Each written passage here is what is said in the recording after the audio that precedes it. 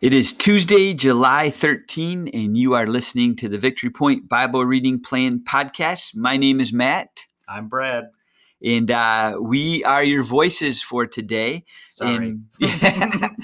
I like your voice, Brad. I don't like my voice, but man, you got a good radio voice.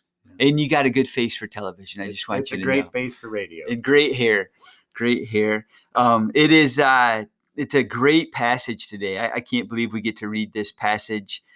Probably the best known Psalm ever, Psalm 23. Normally on Tuesdays, we spend a little time doing Testimony Tuesday, but we're going to read the passage first today. And then Brad's just going to share a story of breakthrough or testimony actually from this passage today. So we're going to dive right in. So if you have a Bible in front of you or a device, find Psalm 23. And I'm going to ask Brad if you'd be willing to read this passage today for us. Psalm 23. The Lord is my shepherd, I shall not be in want. He makes me lie down in green pastures. He leads me beside quiet waters. He restores my soul. He guides me in paths of righteousness for his name's sake. Even though I walk through the valley of the shadow of death, I will fear no evil, for you are with me. Your rod and your staff, they comfort me. You prepare a table before me in the presence of my enemies. You anoint my head with oil, my cup overflows. Surely goodness and love will follow me all the days of my life, and I will dwell in the house of the Lord forever. Yes. Amen. It boggles my mind to imagine like how many times has this passage been read, at funerals or in Sunday gatherings or just as people are walking through valleys. What a great word. What a great psalm. So you were saying as we were talking offline before we pressed record, that this psalm, I think maybe has some significance to you or there's a story or a testimony just kind of coming out of this particular psalm. Can you share a little bit more about that? Yeah, I think, growing up in the church, I think this is one of the psalms that I probably had to memorize probably about 1,000 times between church or school or any of those things. And I think it had become one of those psalms that I have you read because you don't really read it because you kind of know it. So you just kind of skim it and it all sounds cool. But this last time when I read it to kind of go over it for this, it really I heard it differently than I had heard it before. And verse 2, where it says, he makes me lie down in green pastures. Okay. I always thought about that before as you take a break and you spend time with God, but I miss the second word all the time. The part where he makes me. Yes.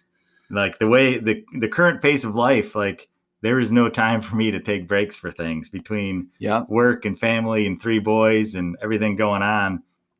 I don't do well at the resting part. And so I realized that God makes me take rests. I need to take rest. That's part of the way that God designed things. And so even though it's not in my plan, it's definitely in his plan. And so that just hit me in a new, different way. The way I always read this psalm as I do these things with God, he and I go places but it's, he's doing everything in here. I'm just following along. And I need to do a better job of doing the following part and not trying to lead with him and taking the rest when he tries to provide rest for us. Yeah. So let me ask you this. I'm just going to throw a curveball in there. For you personally, what's restful? What recreates you? What refreshes you? I mean, I think sometimes when we think of the word rest in scripture, we think of, it must mean sleeping or taking a nap, which is glorious and awesome. Yeah. I love taking naps. I mean, Jesus took a nap in a boat during a storm. We should be like Jesus, take naps. But what for you is rest? What recreates you? What kind of, it could even be activity? Yeah. Oddly enough, rest for me usually looks like some form of work. So, so Friday, we were off for the holiday and my mother had the boys. So I kind of had a free day with I could do whatever I wanted to do. So Rachel and I went out to breakfast in the morning. And then I actually spent about 3 hours running around in the tractor, brush hogging some fields. And I hadn't done that in a very long time. And it was super restful for me because I could just kind of hang out and collect my thoughts, and I was accomplishing something productive, which usually feels good. But yet it was still kind of a low stress, just enjoyable, kind of quiet, oddly to say, but quiet time just to rest and do that. So I think that was awesome. Yeah. So rest doesn't necessarily mean lack of activity, but it's a change of pace. It's a change of rhythm, sometimes a change of scenery. It's those things that recharge, recreate, sort of reset us. And I think do position us. It's in seasons of rest that we get positioned to maybe hear in fresh ways from the Lord. And I'm thinking of our passage yesterday that we talked about. I mean, David is experiencing a season of rest from his enemies. And suddenly that gives him space to start thinking about the Lord in new ways. Like, wonder, like, if the Lord would like a house. And in the beginning, and it creates a space to hear from the Lord through Nathan. Seasons of rest are important. That's why Jesus intentionally, you see in the Gospels, often withdrew to lonely places. We're going to read about that later this week as well. But just the importance of a rhythm of working from a place of rest. And sometimes he's such a good shepherd, isn't he, that when we're not intentionally stepping into rest, sometimes he makes us. He sometimes circumstances align that force us, to take rest, because God, the good shepherd, knows it's important to us. Well, that's a good story. That's a good testimony. And that's I would say a kairos and a breakthrough, of the scriptures coming alive to you in new ways and noticing things. For me, like, I can't help, because I've had the incredible blessing of going on a trip to the Holy Land. Did you go with Ray Vander Laan when you were a student? No, never did. Yeah. In 2018, I did that.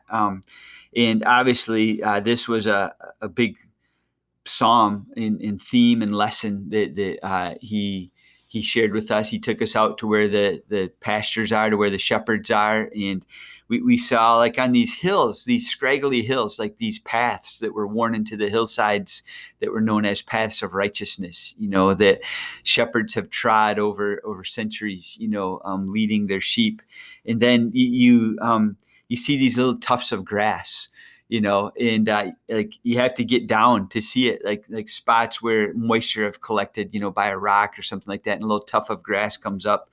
And, I'm thinking, when I read this passage, he makes me lie down in green pastures, like this fluffy green field that you just get to roll in and lay down and like partake the yard of. We're looking at out the window. Yeah, like the Victory Point lawn as we look out this window, the fluffy green field. All the dandelions are gone this time of year, but that it's not always like a big green pasture. Sometimes it's just little tufts of grass, but it's just enough. And to trust that God, it's even when it doesn't feel like abundance, he's always enough. His grace is always sufficient for us. We read that a week ago or a couple weeks ago in our Bible reading plan in 2 Corinthians 12. But yeah, I can't help but just kind of go back to the imagery, of being in the Holy Land and seeing where shepherds led their sheep. And that's just a cool reference for me. And just, I got more to say, but I'll stop. Like, what more do you have? Like, no, I think your reference about the tuft of grass, like, yeah. Because I always think, like, oh yeah, it's like a major, like, this is a big field, we're gonna relax somewhere. Yeah. But yeah, maybe it is just here's a moment in a day. Maybe it's a song comes on the radio, or it's just a short drive in the car where you get peace and quiet or something. Like, that could be your green pasture for the moment or the day. Yeah. Yeah. Well, it's back to like that very first phrase, the Lord is my shepherd, I lack nothing, or I shall not want. He's such a good shepherd. We'll never be in need. Like, we might be in want sometimes, like for the things of this world or the things we think we need and want, but he knows what we need, and he will always satisfy. He will always fulfill. He will always take care of us. He makes us rest when we need to. He leads us beside quiet waters. He refreshes my soul. He guides me, even when I'm going through what feels like a valley. And let's face it, we all do. Like, most of us are either just coming out of a valley, in a valley, or probably soon we'll go into a valley. I mean, it's just inevitable. It's inevitable. Yeah. Like valley life is part of life. You know, it's not all mountaintop. But even when we're in the valley, it says, like, I don't need to fear, because where is he? Where's the good shepherd? He's with me, you know, and he comforts me and he guides me, and he even prepares a table. Just think about that imagery. Like, even when we're in a valley or we're surrounded by enemies, whatever enemies are, you know, at a moment in our life, whether they be circumstantial, relational challenges, God has the peace and the calmness of setting up a picnic table and preparing a meal for us, preparing a table for us, and says, come sit down. Don't focus on like all this stuff around you. Just come be with me. And I love that imagery. And my cup overflows. My head has oil running down it. Like, this is such a powerful picture of the goodness of God. Man, I could keep talking. Like anything. I think, you know, the part where it says goodness and love will follow me all the days of my life. I know some days I don't feel the goodness. And so I think that stuck out to me too. It's like, well, am I not looking for it? I mean, because clearly it's there. I mean, it says it's there. Like, so I'm missing the goodness that I could be having, but I'm not seeing it. Maybe because my perspective's wrong. So that's another thing that it stuck out to me. I was like, no, there's a lot of days that aren't good. Like, there's a lot of things that aren't goodness. And so, but there is a lot of things that are good. And I just, you know, it's all you see. I firmly believe that you find what you're looking for. Yeah. So if you're looking for something to be upset about, you'll always find something. And if you're looking for something to praise God about, there's always something to find. Yep. Right on. And just a reminder to all of us when we read a psalm like Psalm 23, the Lord is my shepherd. That means we're his sheep. You know, if he's our shepherd, that makes us the sheep. And sheep need to trust in their shepherd. Sheep are dumb. Sheep are dumb. Let's face it. Sheep are dumb. They don't always know what to do or where to go. That's why we need to trust in the shepherd. He's a good shepherd, and he's with us. And man, like that. Yeah, there's just so much. But maybe this would be a good spot to just kind of conclude today. Maybe just with a reminder to anyone who's listening that feels like maybe the pasture's a little sparse right now, or maybe feels like you're in a valley. The shadow of death is creeping closer. To anyone who feels like they're in the presence of enemies, your shepherd sees you. He created you.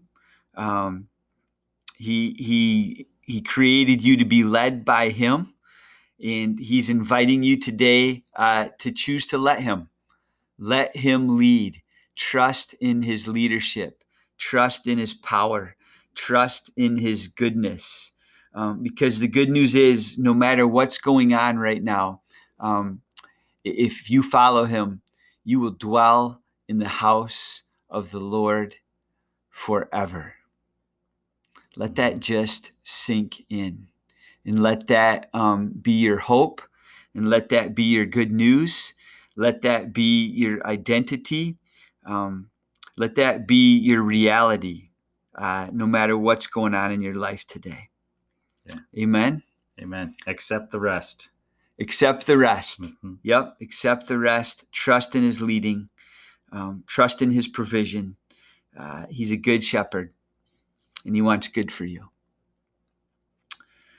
All right. Well, that just feels like a good spot to close. It's probably the third time I've said that. Right I was now. Say, you said that. So let's just act on it right now. So this is a real close, not a fake close. This is the real hard close. The Lord bless you and keep you, cause his face to shine upon you and be gracious to you. May the Lord turn his face towards you, and may you live in his peace today. Amen.